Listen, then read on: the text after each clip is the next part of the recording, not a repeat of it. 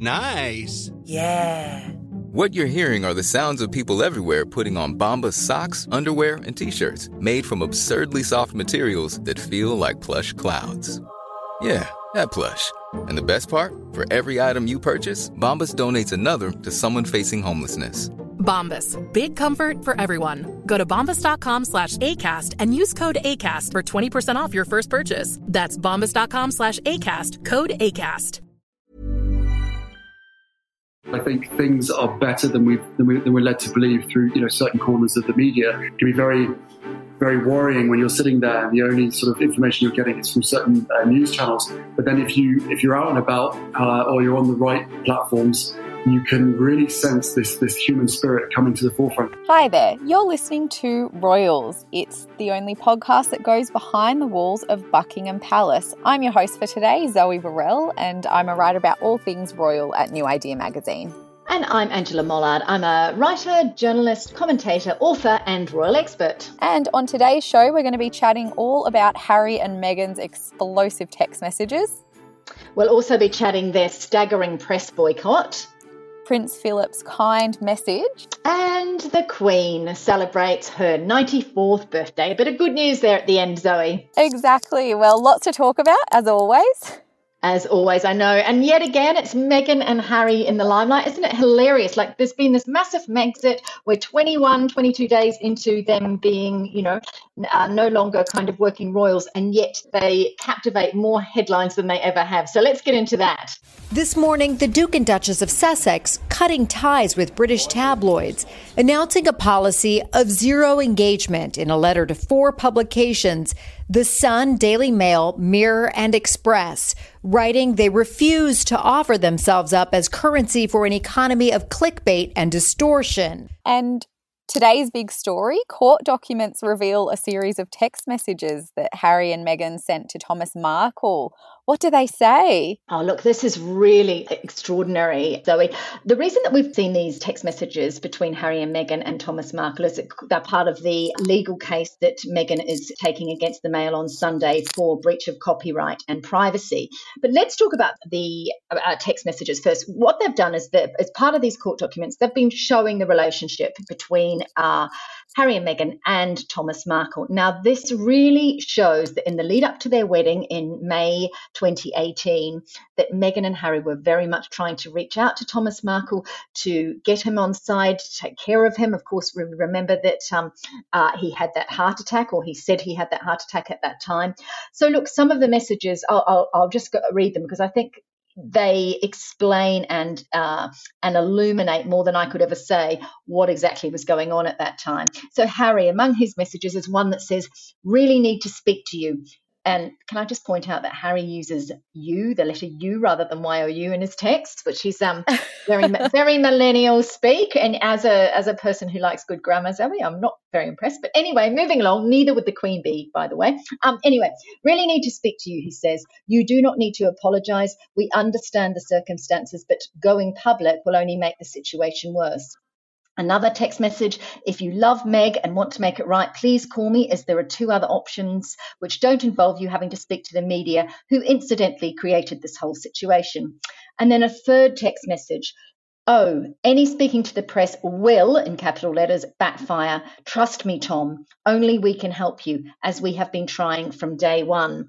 Now, what I find extraordinary about this, Zoe, is that these messages indicate quite opposite to what Thomas Markle has always said. It was that, there was no communication, that, that they didn't care about him, that Meghan and Harry tried, short of actually getting on a plane and going over to Florida, they were absolutely trying to open communication, to take care of him. I'll go on and read some of Meghan's messages, because what they show is how hard Meghan and Harry tried to protect him, to give him some security backup, to make sure he didn't speak to the press. And this wasn't just self-serving. This was to show, to protect him at a time when he was vulnerable. So Meghan's text messages say, "We're very concerned about your health and safety and have taken every measure to protect you, but not sure what more we can do if you don't respond." Another one, Harry and I made a decision earlier today and are dispatching the same security guys you turned away this weekend to be a presence on the ground to make sure you're safe. And then a third one, please call as soon as you can. All of this is incredibly concerning, but your health is most important. Wow, it's so interesting, isn't it? Oh, incredibly so. It really illuminates that they were trying very hard. Look, what I did find really interesting is that there was one detail, and that was that Thomas Markle actually called Meghan on the morning of her wedding at 4:57 a.m. and she missed the call. Look, from my point of view, I think this shows that in some respects, Thomas Markle has been a liar and a hypocrite. You know, he hasn't fostered that relationship. Meghan plaintively is reaching out to him to secure that relationship, to show that she loves him, to have him alongside her, if not in, physically, then certainly in spirit, as she was about to marry Harry. Look, whether or not the couple would have seen off this problem had they gone much earlier, months earlier in their relationship, to go and actually visit Thomas Markle, and explained, Harry knows better than anyone how that relationship with the press is. It's a symbiotic relationship, and if he had protected Thomas, if he'd got him on side, if he'd respected him by actually meeting with him, we don't know, of course, whether or not he attempted to do that, whether he asked to go and visit him. But certainly what these text messages show is that there was a real intent from Meghan and Harry to have a close relationship with Thomas, to bring him into the fold, to share information with him, and to make him feel that his health and his vulnerability was something that was of concern to them. Yeah, exactly. And sort of a phone call, on your wedding day? It's a bit late, isn't it? Oh, really late. I mean, Thomas is... he and Samantha Markle, as you know, over many podcasts that we've done, Zoe, I don't have a lot of time or respect for either of them. They seem to have, both of them, used this as a money-making exercise and have absolutely sold Meghan out. At times, I've wondered, as I said, whether Meghan and Harry should have just jumped onto a plane and actually gone and seen Thomas. And I think this is a problem with Meghan and Harry. They send out these missives, they use text, they use letters, they use statements. But I'm just wondering, when you put yourself in front of somebody, you're actually saying, this matters to me. Can we resolve this? This is what I'd like us to do going forward. It's lovely, in Harry's case, it's lovely to meet you. He's not met the man that she married. And I think it's really... I can see both sides, but I think these text messages particularly definitely shed a new light on the relationship. And the reason that we're just hearing about it now, incidentally, is because, of course, this case is before the High Court in London. It's going to be held remotely, and these make up part of Meghan's legal case, not against Thomas, but against the Mail on Sunday. What they have sued for is breach of copyright and breach of privacy, that in the newspaper publishing, if you remember, that 5-page handwritten letter that she sent to Thomas Markle. And this is, if you like, further evidence of the relationship that she tried to establish with her father. So this will go down. We don't know, obviously, what Thomas Markle's contribution to this court case will be, because, of course, the defence is on behalf of the Mail on Sunday, not Thomas Markle himself. It's whether or not that newspaper breached copyright by printing that letter. Yeah, and do you think there's any chance that we'd see Meghan at court? Oh, no, not at all. I think this will all be done remotely. I don't, this is the London High Court. It's starting this week, I believe, or whether or not it's presenting of information and that they will proceed with it. But it will, whatever the outcome of this case, will be quite interesting, because it will set a precedent as to, the Queen has taken copyright cases against the media before, as is Prince Charles, and they have won. So I'm not, nobody knows what the outcome of this case might be. But what's interesting about it is that it's peeling back the layers of that relationship that we had previously been unable to see. Yeah, exactly. And this all comes just a day after Meghan and Harry announced an unprecedented press boycott. What can you sort of tell us about that? This is really staggering. In all my time reporting on the royals, Zoe, and as you know, I lived in the UK for a decade and wrote for multiple newspapers, from the Times down to, I actually did a few shifts on the Sun, as it happens. So I worked across broadsheets and tabloid newspapers, the broadsheets being sort of what was the larger newspapers and, seen by some to be the more authoritative. And yet the tabloids, of course, are what people turn to and they're accurate. What's staggering about this is it's almost as if Meghan and Harry have split the British media in half. They've said, yes, you nice broadsheets will continue to talk to you tabloids, including the Daily Mail, the Express, the Sun and the Mirror. We're no longer going to talk to you. In fact, they said there will be no corroboration and zero engagement. They said this policy is not about avoiding criticism. It's not about shutting down public conversation or censoring accurate reporting. Media have every right to report on and indeed have an opinion on the Duke and Duchess of Sussex, good or bad, but it can't be based on a lie. What they won't do, and this is the Harry and Meghan, is offer themselves up as currency for an economy of clickbait and distortion.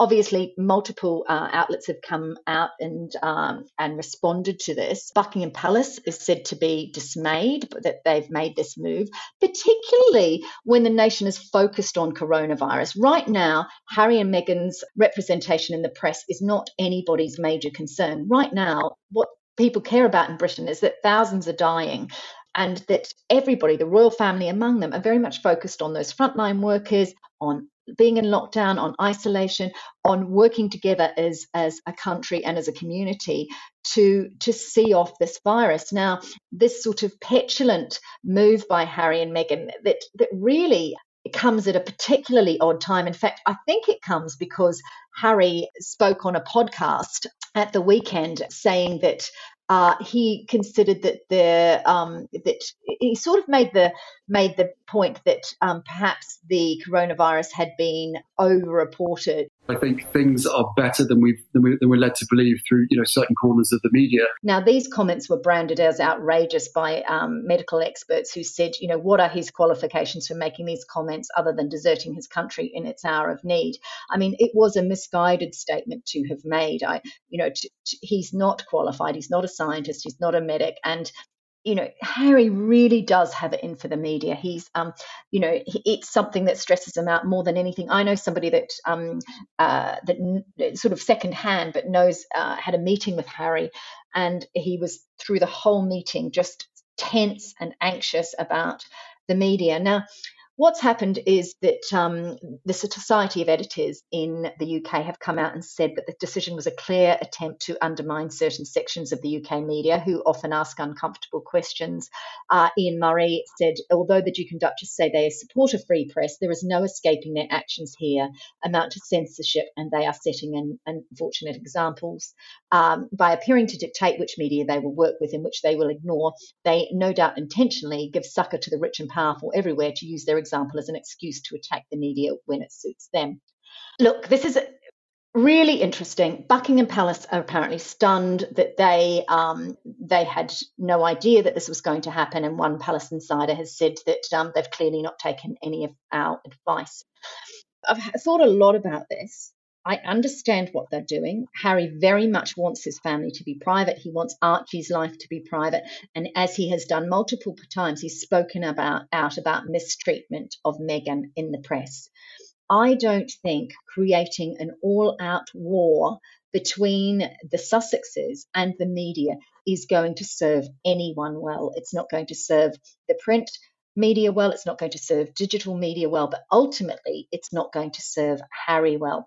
I don't know why this couple didn't call up the editors of several Fleet Street newspapers, go in, meet with them, or invite them to Frogmore Cottage, sit around and talk about what they needed, what the papers wanted, what they as a couple and as members of the royal family required, what would make their lives easier. Communication is all of them, the royals, us media, everybody, we work in the business of communication. And as I said, I think this messaging, statements, texts are not serving anyone well. I've worked for lots of British newspaper editors.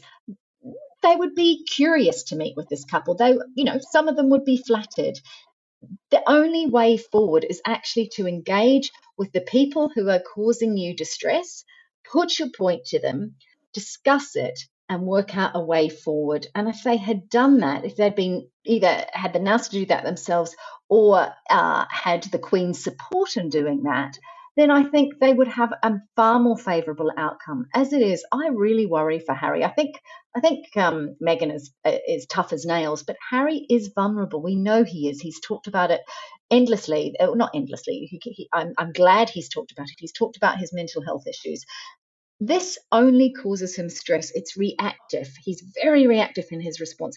There needs to be a more considered approach. The fact is that people are going to be interested in this couple for the rest of their lives, and it would serve media outlets and the royals far better if they were to sit down and work out a way and some parameters about what they're happy with. Now, the royal rota system is set up to do that.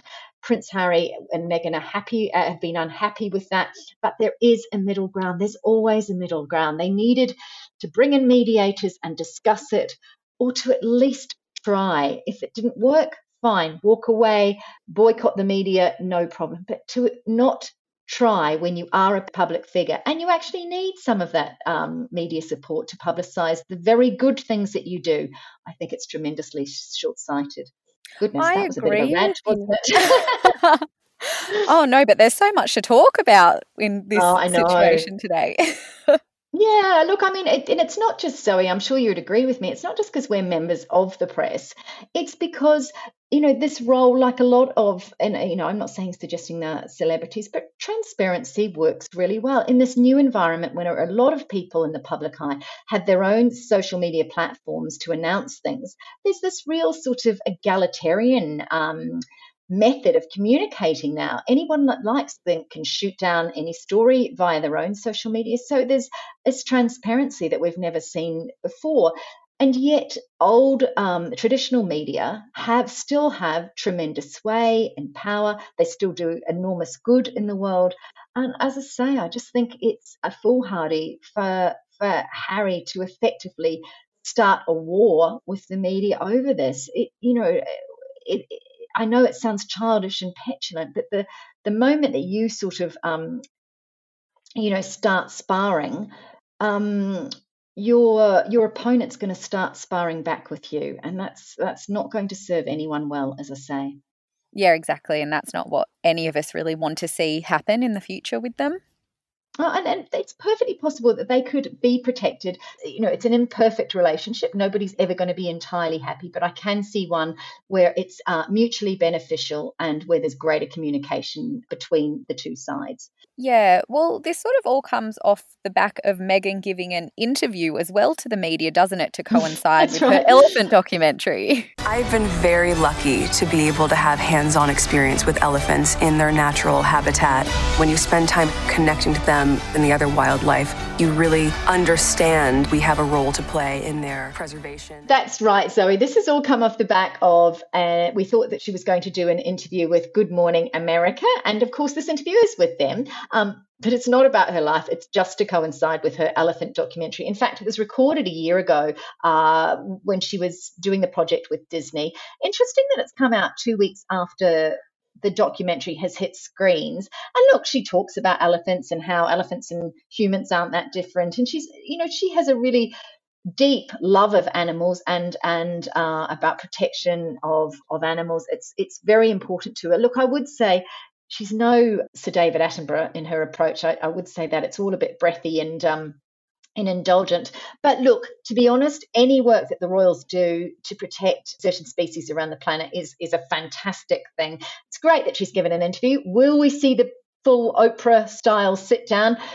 Oh my gosh, Zoe, I was talking about that on television. And if they were to sit down and do an interview right now, I just think it would be the worst thing in the world. It would be utterly foolhardy. There's been talk and rumours that they're going to do it. I'm pretty sure they wouldn't. They need to be doing exactly what they are doing, which is, as we've seen, they've been delivering food to apartment buildings in LA with their masks on, and they didn't publicise it. It was caught on security cameras. I think that's exactly what they need to be doing, working behind the scenes. Not self-promoting, trying to keep as low a profile as possible. But of course, as everything we've just spoken about, that's not actually happening, is it? Oh, yeah, exactly. And I totally agree with you. I don't think it'd be a smart idea for a big sit-down interview, but boy, would I love to see it. Oh, I know. Wouldn't you love to be the person that did it? But oh gosh, I think that in some time, I think they will do it. I think they will, and I think they'll donate the proceeds. It's been touted that they would get $1 million. I think it could be even more for such an interview, but I think they would donate that money to charity. But gosh, they would have to be incredibly careful about what they said. Moving on, cheerier news. Yes, exactly. Well, Prince Philip's released a message, hasn't he? That's right. We haven't heard from Prince Philip, I think, since quite a long time. Zoe, I think it's since he had that car accident, remember? I think that's the last time we last heard from Prince Philip. Anyway, he has. So the Queen's husband, 98-year-old Prince Philip, he's 99 in June. He has issued a rare public statement wanting to thank those that are helping with the coronavirus crisis. He said, I wanted to recognise the vital and urgent work being done by so many to tackle the pandemic, by those in the medical and scientific professions at universities and research institutions. I also wanted to thank all key workers who ensure the infrastructure of our life continues, the staff and volunteers working in food production and distribution, those keeping postal and delivery services going, and those ensuring the rubbish continues to be collected. I love that. The man who's never put out a bin in his life. I mean, here's the rest of us getting dressed up to put our bins up because it was our only kind of outdoor experience. I love the fact that he's thanking rubbish bin collectors. And what a lovely thing to do, isn't it? I just thought of, there are certain elements of life that just have to continue, and it's lovely that he's recognised. Exactly. I agree with you there. It's so sweet. And good on him for, we've now heard from the Queen, Philip, Charles, Camilla, and the Cambridges, even Fergie. Fergie and Andrew have been doing their bit. The Wessexes, Sophie and Edward, have been doing their bit. It's really lovely to see the royals front and centre of the pandemic effort. This is what they do best. They offer stability and certainty, and I think every time one of them says anything, gives people hope and encouragement. Yeah, it certainly does just that. And we know that one royal has revealed how her husband's spending his time in lockdown. That's right. Zara Phillips, or Zara Tindall, she's obviously married to Mike Tindall, the former rugby international. She was on in an Instagram chat with a couple of friends of theirs, and this was broadcast. And the friend said that her husband had been spending 12 hours a day on Xbox. And Zara said, yes, so is, mine's always on the Xbox. And because he can't play golf, he's always playing online golf.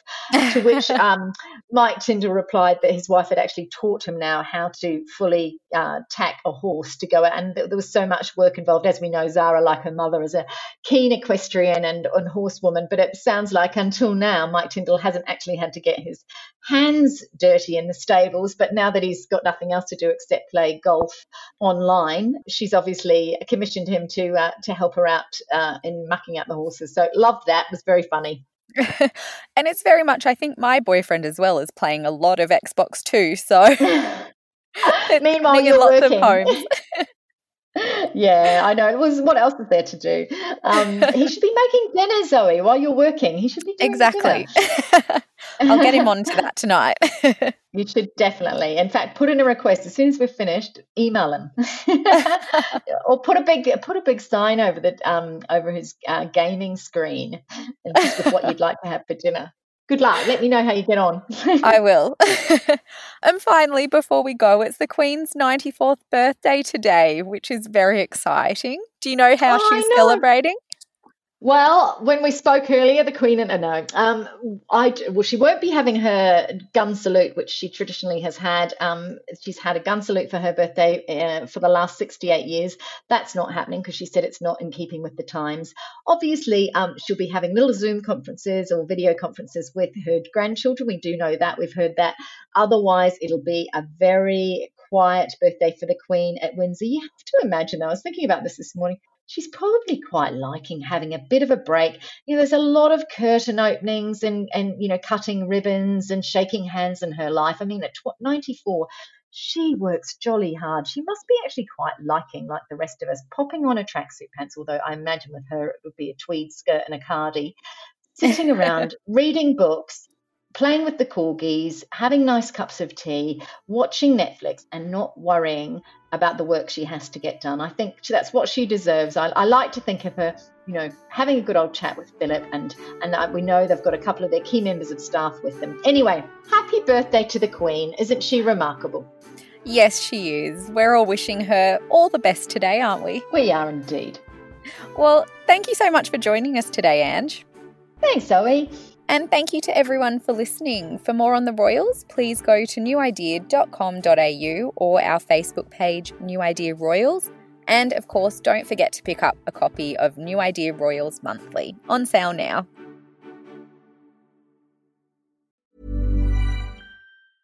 Planning for your next trip? Elevate your travel style with Quince. Quince has all the jet-setting essentials you'll want for your next getaway, like European linen, premium luggage options, buttery soft Italian leather bags, and so much more. And is all priced at 50 to 80% less than similar brands. Plus, Quince only works with factories that use safe and ethical manufacturing practices. Pack your bags with high-quality essentials you'll be wearing for vacations to come with Quince. Go to quince.com/pack for free shipping and 365-day returns.